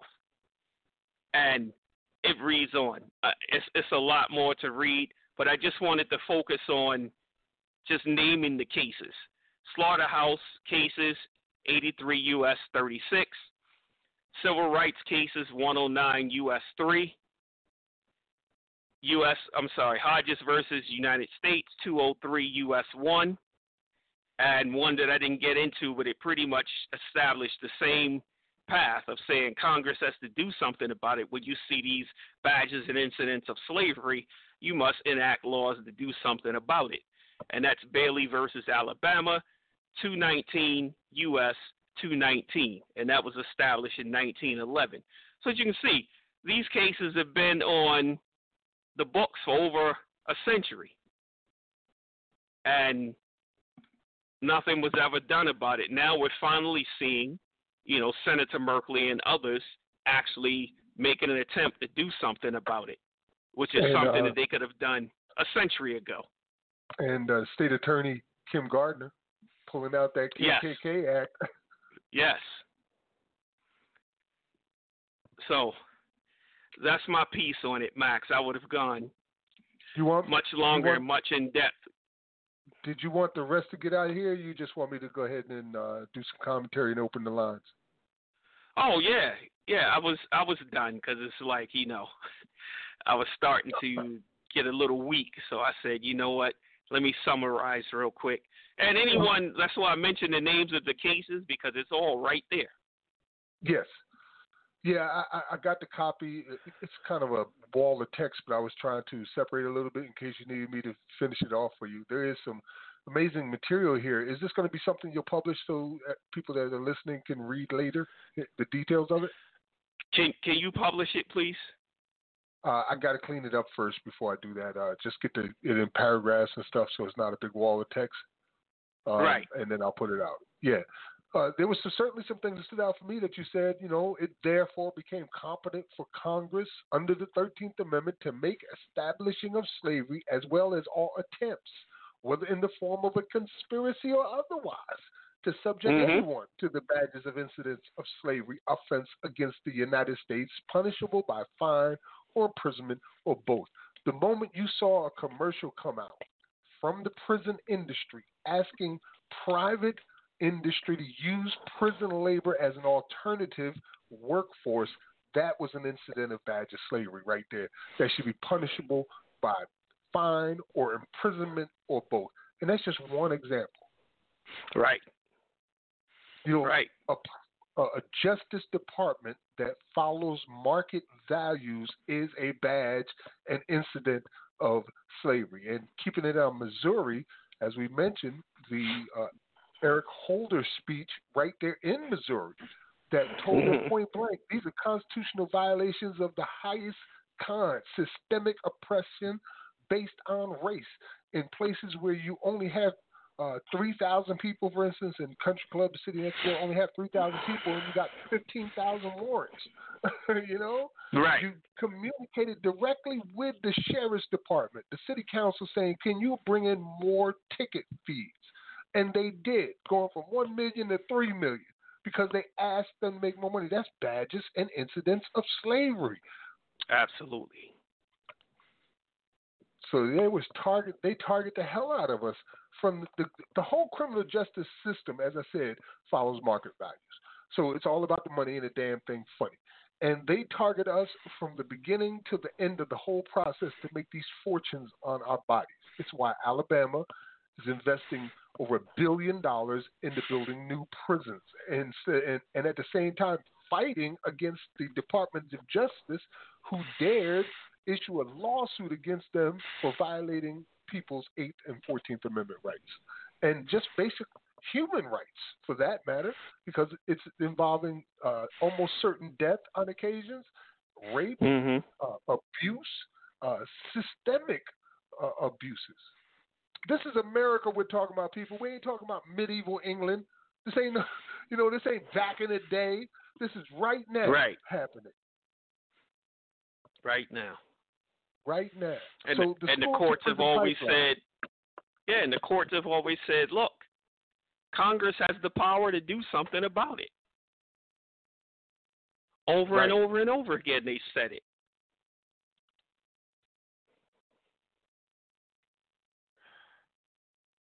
I'm reading through some of what you didn't say, where it was, but it is one of a combination and conspiracy by individuals acting in hostility to rights conferred by the amendment that ordain and establish freedom and conferred upon every person within the jurisdiction of the United States not held lawfully in custody for crime. You see, that's in parentheses. Did you put that there on purpose? Not held lawfully in custody for crime. Lawfully held as a freaking piece of property.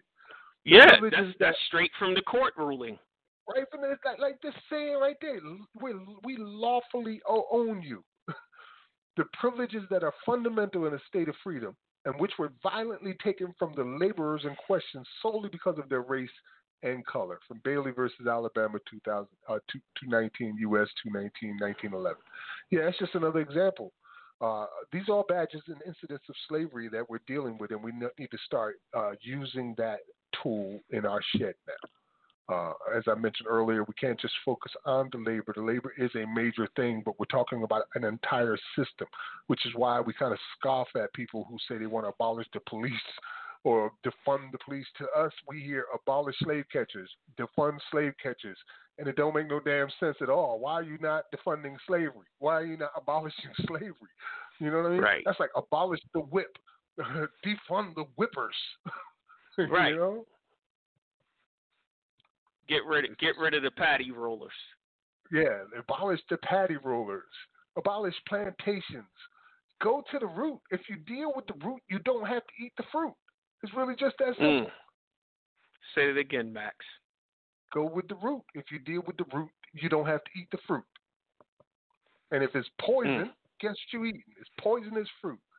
We got to nip it in the bud, right where it stems from. This legal slavery that is constitutionally allowed and in practice, not just in the United States since 1865 and before, but is now a worldwide phenomenon where other nations have adopted our system of prison for economic development programs.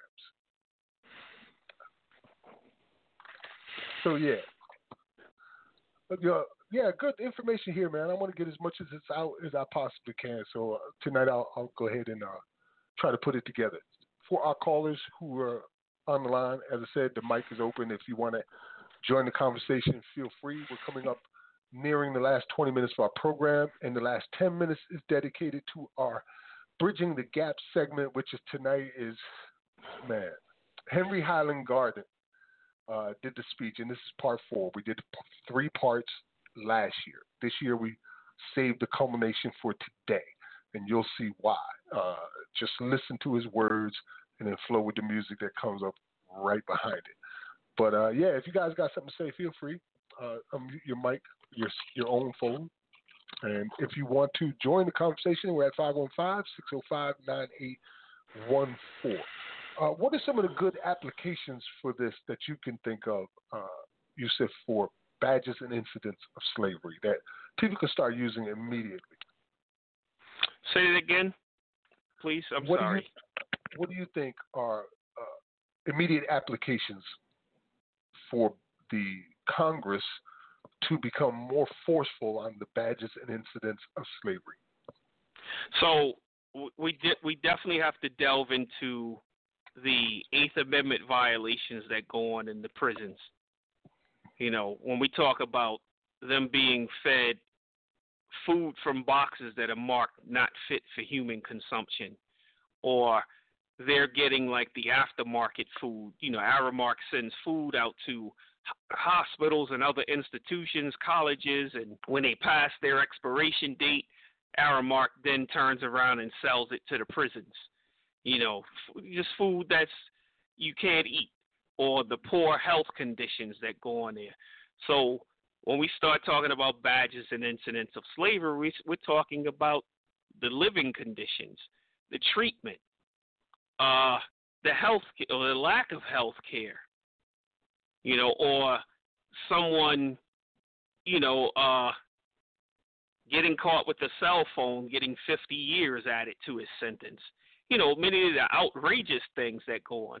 So I think, yeah, we definitely have to deal with the human rights violations because Right now, the courts won't deal with them as long as the exception clause exists in a state, or if it's a federal institution, the 13th Amendment exists, the courts won't touch it. So that's a good starting point in my opinion. I agree that the constitutional violations are signposts for badges and incidents of slavery. If you see these violations occurring, that's because it's a systemic problem, and one of the first things they have to do is violate your rights in order to make it happen. So I would say that the Sixth Amendment is also indicative of I knew you would pick that up. And incidents of slavery, because it is a literal assembly line of human flesh, where 95% of all federal cases end in a plea bargain, an unconstitutional plea bargain. We don't even get the chance to have a freaking jury anymore, and we're definitely not provided with competent legal counsel. I won't even go into too much detail on that. You can check out our previous episodes for details about competent legal counsel. Sometimes you get rat catchers, So I would say the Sixth Amendment is one of those badges and incidents of slavery, and that means it's not only affecting people who have already been convicted of a crime, but it's also affecting those who are haven't yet to be convicted of a crime. So those in the jails are also subject to badges and incidents of slavery, like the sheriff in Alabama that was taking the food money and buying themselves cars and townhouses and beachfront property and feeding the prisoners basically garbage. The race-based part is in the statistics of it all. Just look at our prison system as a whole and look at the states if you have to individually. As you mentioned earlier, the project that we did, America is Ferguson, broke down how there's no state in the union where black people are incarcerated less than their white counterparts. It doesn't matter what your population consists of. You could be 1% of the population and still be getting 14-1. Or you could be 50% of the population and still be getting 19-1. Well, Yusuf, I know you have struggled to get through here today, and we're coming up on the end of the program, man. Let's throw in some final thoughts and words. Okay, great. So it was definitely great being back, and yeah, as down as I was feeling, I said, it's no way I can miss this. No way. I had to be here for Welcome Back. I mean, as much as I was pushing you all week, hey, in the Max Mix, can we have Welcome Back Carter, So I had to be here for it. I just, I'm thankful that I was able to make it through it. Wish I had a little more energy to push through.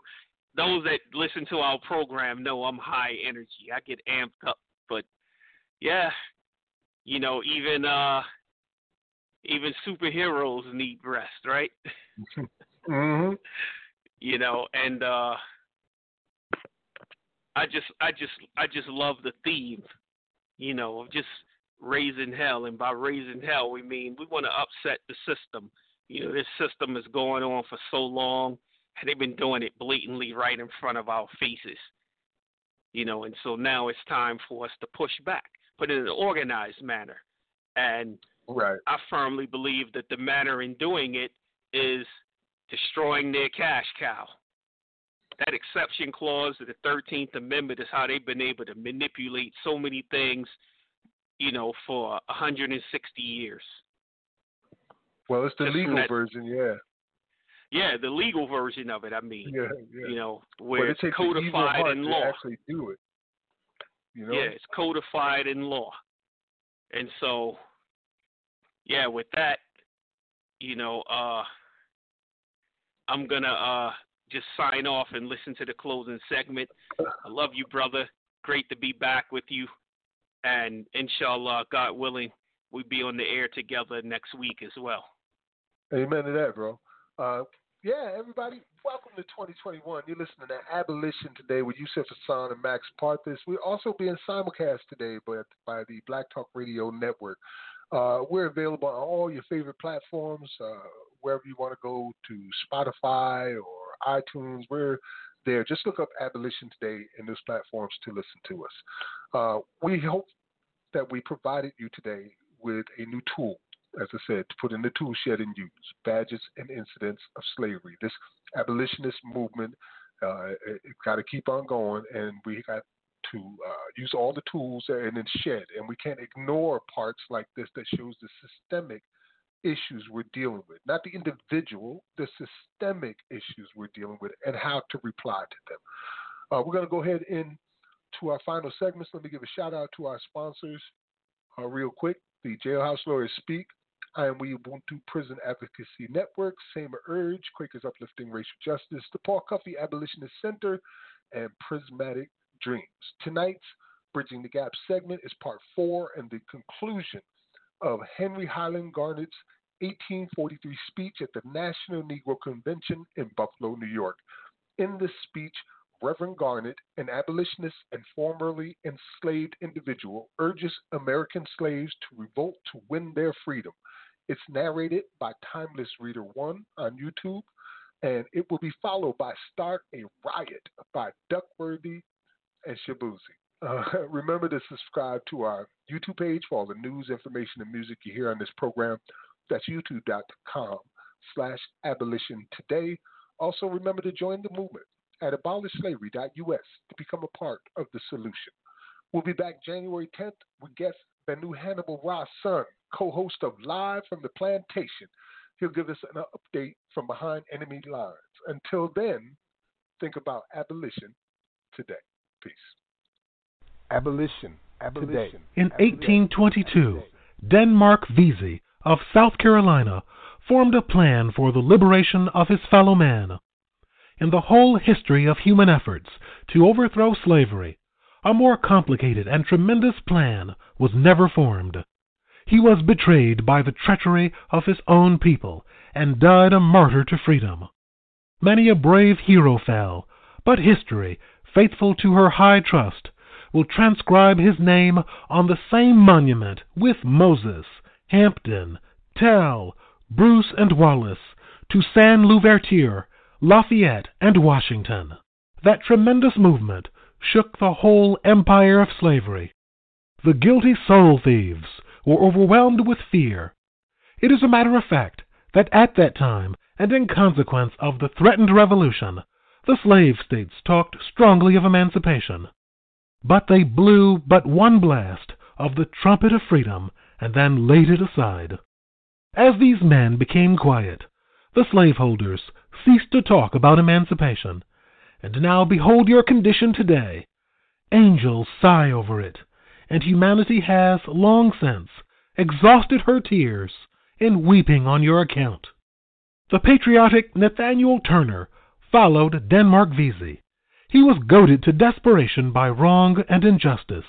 By despotism, his name has been recorded on the list of infamy, and future generations will remember him among the noble and brave.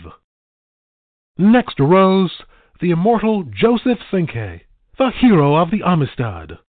He was a native African, and by the help of God, he emancipated a whole shipload of his fellow man on the high seas, and he now sings of liberty on the sunny hills of Africa and beneath his native palm trees, where he hears the lion roar and feels himself as free as that king of the forest.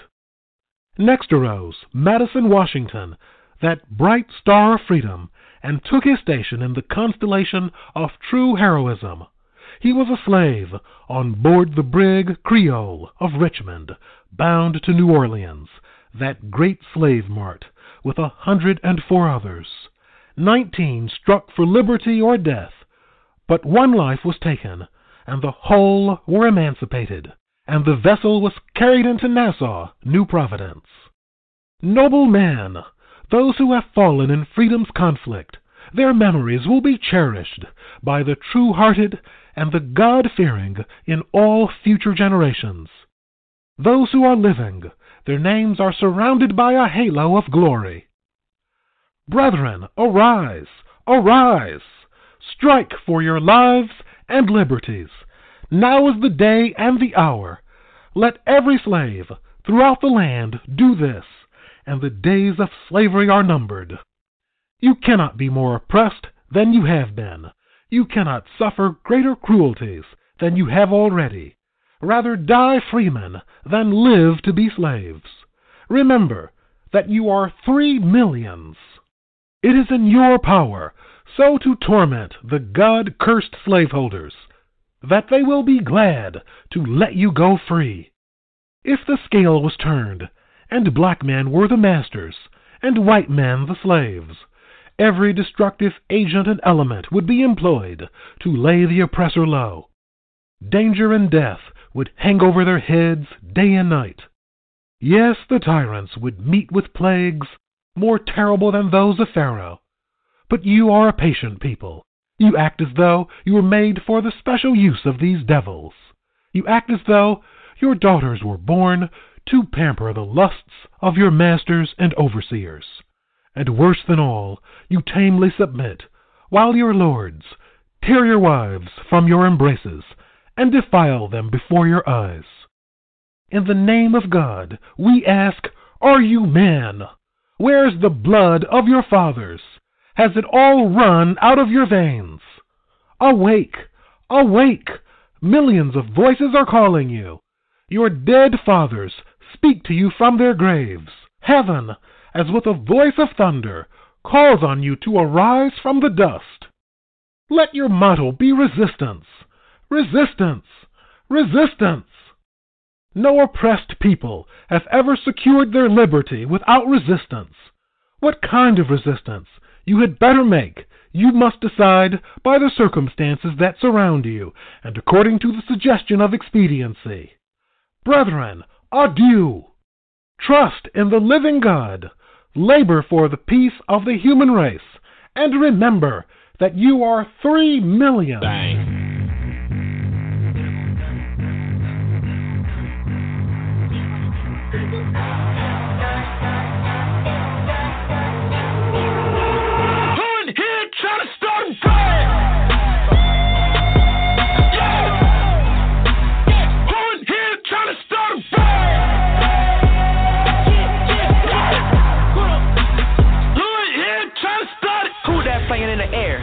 That ain't no flying saucer. I'm shooting webs like worldwide. Manhattan all the way to Yonkers. When they say Brooklyn, stand up. You better just fix your posture. And every hero needs this same song. So hood here, church. You ain't got a chance, boy. What you think? I'm doing everything but the kitchen sink. I try to be feeling in the neighborhood. I know all the little grannies wanna sip their tea. And here you come all barging in, all ugly like a brown fur cardigan. We can keep the monologue and the arguing. I'm like hood here, trying to start a fire.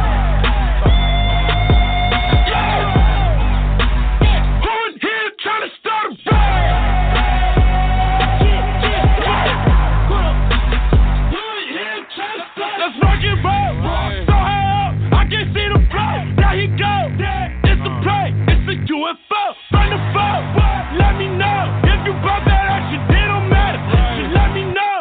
No, my way. I'm coming through with my crew to make a play. I don't need no super suit. I'm feeling great. Don't be a hero. Turn around and walk away. Wait. Hood here trying to start a fight.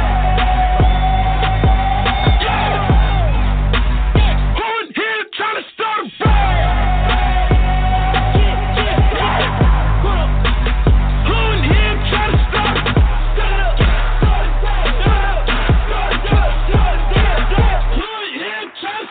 Every day is like a sticky situation when evil's looking for a chance.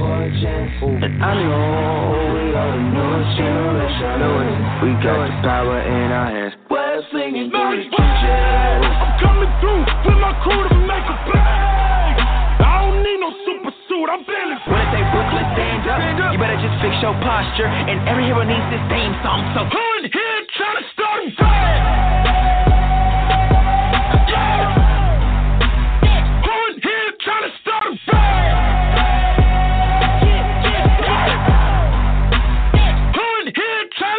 Abolition. Today. Bang.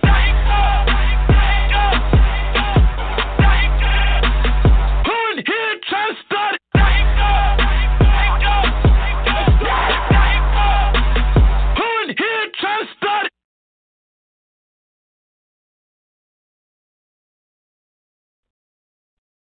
Step into the world of power, loyalty, and luck. I'm gonna make him an offer he can't refuse. With family, cannolis, and spins mean everything. Now, you wanna get mixed up in the family business. Introducing The Godfather at ChumbaCasino.com. Test your luck in the shadowy world of The Godfather slot. Someday, I will call upon you to do a service for me. Play The Godfather, now at ChumbaCasino.com. Welcome to the family. VGW Group. No purchase necessary. Void where prohibited by law. See terms and conditions. 18+.